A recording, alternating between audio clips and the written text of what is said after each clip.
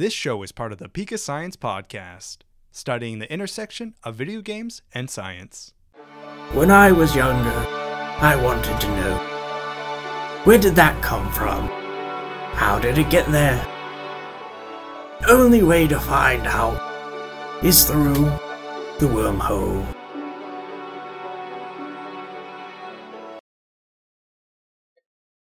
Hello everyone, welcome back to Through the Ultra Wormhole. I'm Jared. And I'm Madison. And we're going to go back and take a deeper look into non-local and non-native species in Pokemon. Well, I know, going back doing the same thing we do every time. But we're not going to do tonight. Hawaii. I said, well, we're not going to be in Hawaii, judging by that accent. We are going to be going to, honestly, probably one of my favorite regions to talk about the only Latin name I can remember from wildlife management anymore. It's been a long time. We're just going to go with that. It's been a while. And we're going to talk about Vulpes, or the red fox. Wait, are you saying that Vulpix is a problem somewhere in the world? Probably. Well, maybe not Vulpix in particular, but there is a certain fox-type Pokemon that we have in these games that is a particular problem in one part of the world. And it's really funny that we're doubling up on foxes here this week, since Lila's lessons was also about foxes and all the foxes. I'm not sure how we fit this into the October theme of spooky, but foxes. And Lila had no idea what you were doing, and it was between this and bats, and foxes won. So they are cooler. I do love bats. Don't get me wrong, but I have a shiny crow bat sitting that is waiting to go into a game that it can be used in. But I do love my foxes some more. Though this particular fox, the red fox, we of course have here in America. They're found in Europe. They're found all over the world, except for they are a conflict in one particular part of the world, which is good old Ireland, our good old continent friend, good old Australia. Unfortunately, because I love them. I love red. I'm gonna get us out there. I love red foxes. We've got a bunch that live throughout our neighborhood. I see them all the time, and they're fantastic. They take care of my squirrels and my rabbits, and so they don't eat our garden, which is fantastic. They just can't get rid of the deer. But what else is new in Pennsylvania? Here too. Yeah. Yep. Well, but I think this goes to a trend here that we've been discussing of species being introduced when they were not needed to be introduced. Yep. So. And that's a lot of just non-local, non-native species in general that become conflicts. It's we as humans introduced them somewhere. For this case, it was the British. Little less history lesson. Ooh, I can do this one. Course, you can? I can. Do this? I do. So, bear with me. Go back. Was this like late 1800s, right? 1845. Never mind. Mid 1800s. While the U.S. is preparing for Civil War and all the great things, trains finally starting to exist. There is a really important thing to the British who are colonizing is the nicest way I can say what happened in Australia. Absolute nicest way I can say that. They really loved the fox hunt. And this obsession with associating the fox hunt with some sort of class culture and this need to feel essentially, this need to feel superior and hierarchical, which is the fox hunt, led to the idea of, well, let's bring them to Australia so that we can do the fox hunt. And it wasn't to deal with pests. It wasn't to be livestock. It wasn't for any actual reason that improved the daily lives of the colonizers or for any reason that was to, deal with the environment. It was, hey, let's bring these things so that I can then shoot them. Yep. Let me get on a horse and shoot them. And so they brought them over And the issue is that there is nothing that is really a predator to these foxes. And there's some, I think we're at the point where it's like 7 or 8 million estimation. It's 7.5, yeah, 7.2 million foxes in Okay, so a Australia. little bit lower than what I had read, but yeah, it's a lot. Yeah. So, and they're widespread. Yeah, they're introduced in Victoria, and then they have now moved their whole way across all of Australia. Yeah, and the only safe houses are like the islands, and anything that's cut off from the mainland. Yeah. There are areas where they have special fencing to keep foxes out, but again, expensive, tedious, and impractical on a large scale.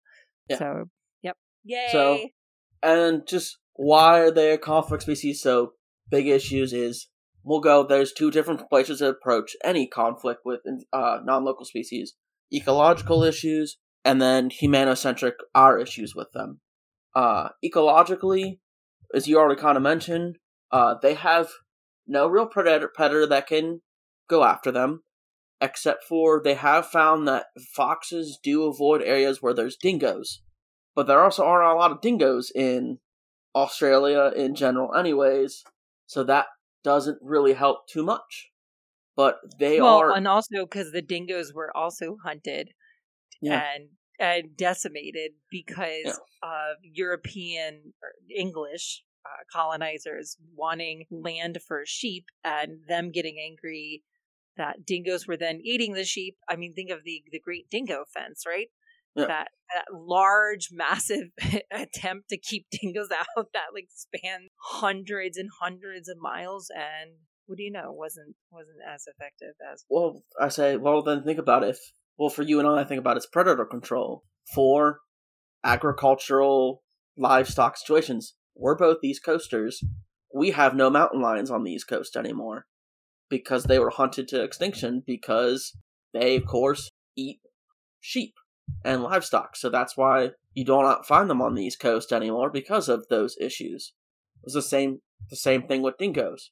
But with foxes, they are indiscriminate predators. They will eat any prey species, and the big thing is all those prey species, a lot of them have never had to live with an apex predator before. Ground-dwelling birds, your wallabies, your different species along those lines, they've never had a real predator before, and now they do. Some of those species already are endangered, and now they have a predator that's going after them themselves.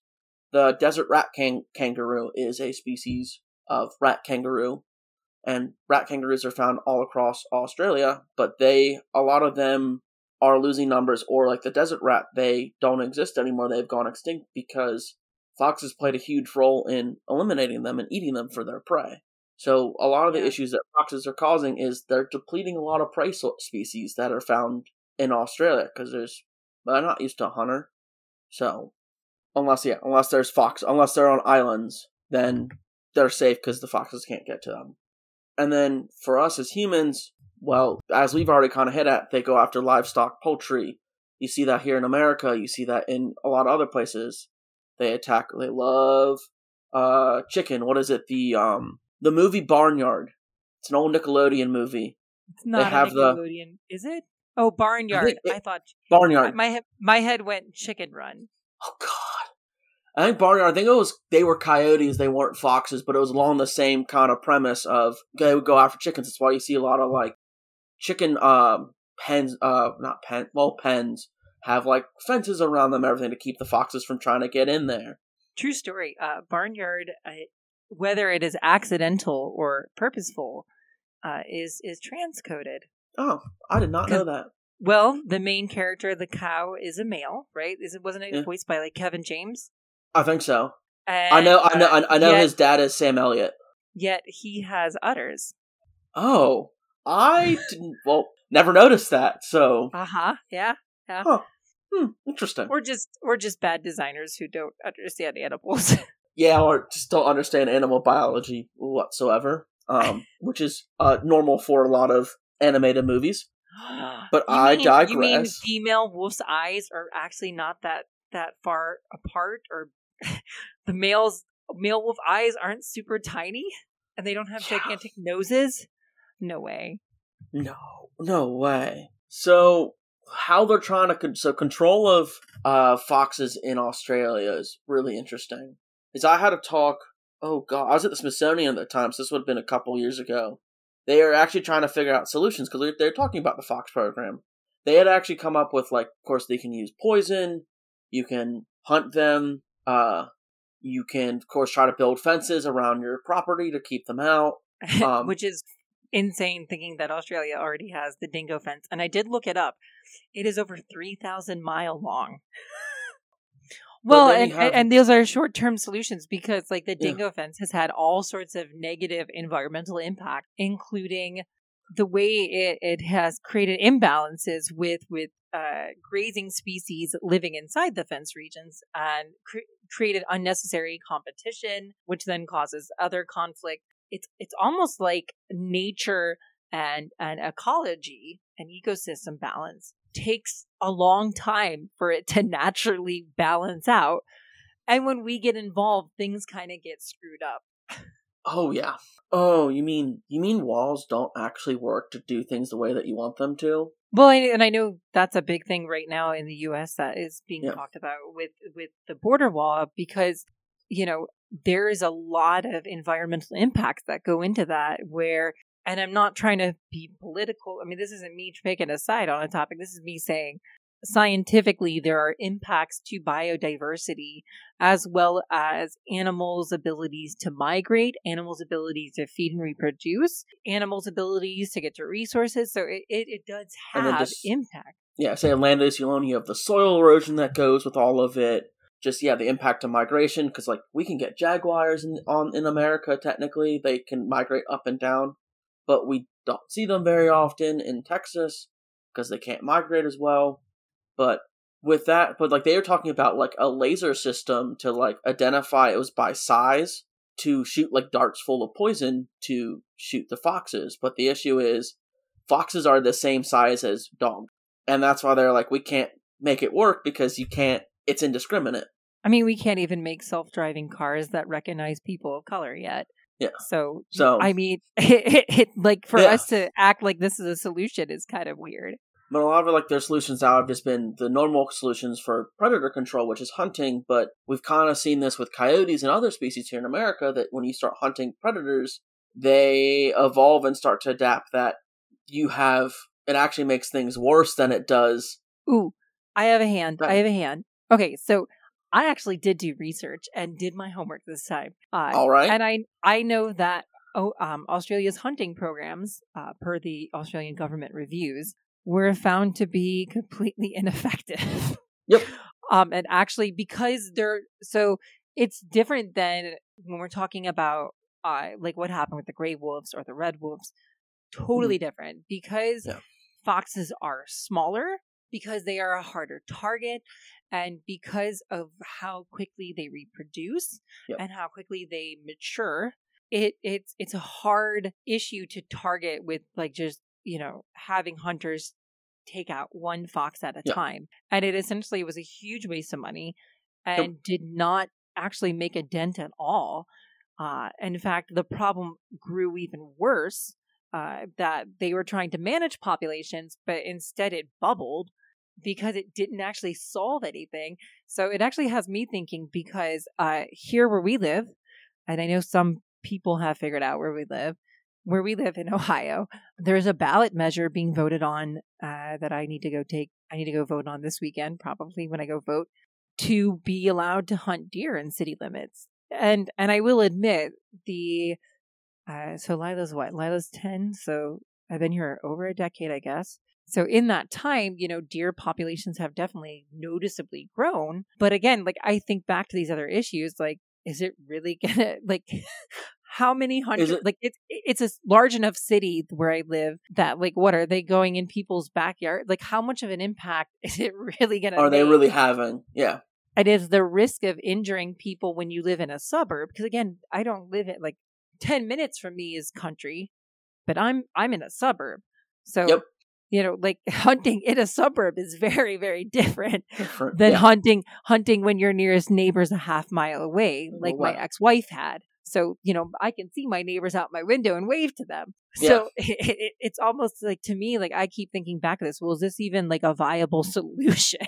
And no, with like the whole hunting, just, I know, especially with like predator control for hunting, because we did it here in America for coyotes as well, and they found that, I was doing research on it because I had to do it as a project when I was in undergrad, that they'd found that the coyotes adapted over time from all the hunting pressure to have bigger litter sizes, and their maturity happened a little bit quicker so they could reproduce faster to deal with all the hunting pressure. So it actually caused more issues by applying that pressure, and that's the same thing that they can have with foxes. It's, the hunting program, hunting's going after and trying to shoot something like that is not going to do what they think it's going to actually do. So it is an issue of going back to the drawing board. Well, they said the best one they have right now is the poisoning, where they are putting certain types of poison into and laying traps for them. And, again, like, it's a complex problem. There's no real good, easy solution, especially because of how complicated this entire situation is. As we said, add the dingo fence into the mix, and it's just such a complex problem that I don't know how it's going to be managed. And poor Nickit should get all the blame. So let's talk about Pokemon and why we're talking about foxes. Yeah, and why we're talking about them. Because, hey, you brought it up. We're talking about Nickit and Thievul. Or Thievul? I think it's Thievul. I'm pretty sure Thievul? it's Thievul? I don't. Because it's swiper, no swiping. Swiper, no swipey. Oh, man. So, they, of course, were introduced in Gen 8. Gen 8 is in Galar. Galar is, of course, the Pokemon. UK. Is the UK. It's been talked about previously on this show, and just general knowledge when they're talking about it. So, Swordbert and Shieldbert do a Nickit and Thievul hunt? Probably. They'd be the type of guys to do that. On their, aren't they on like an apology tour or something? They're probably out with some Boltons going around while they're going apologizing to all the citizens, dealing with that. I forgot about those two. It's been a while since I've touched those games. Anywho, sorry to interrupt you.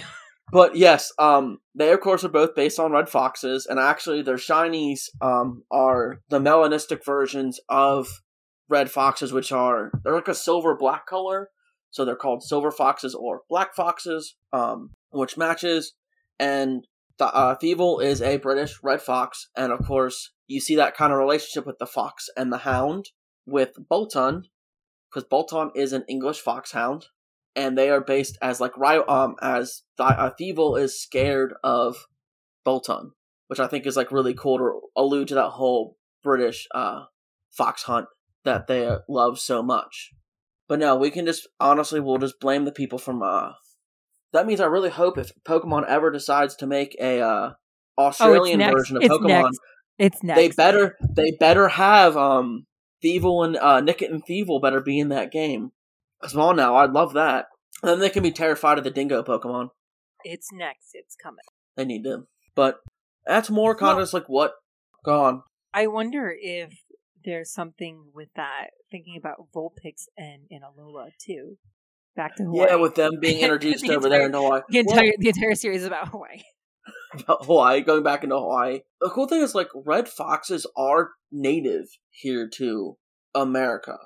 Well, to the to the U.S. Yeah. Yes, to the U.S. To Hawaii, no. Just a thought. I don't know. But yeah, it would be interesting to see tie-ins. Nope. Hawaii is the only state in the United States that does not have red foxes. Look at that. You had one job. One job. It's still probably in my top 5 favorite Pokemon of all time, so it's allowed.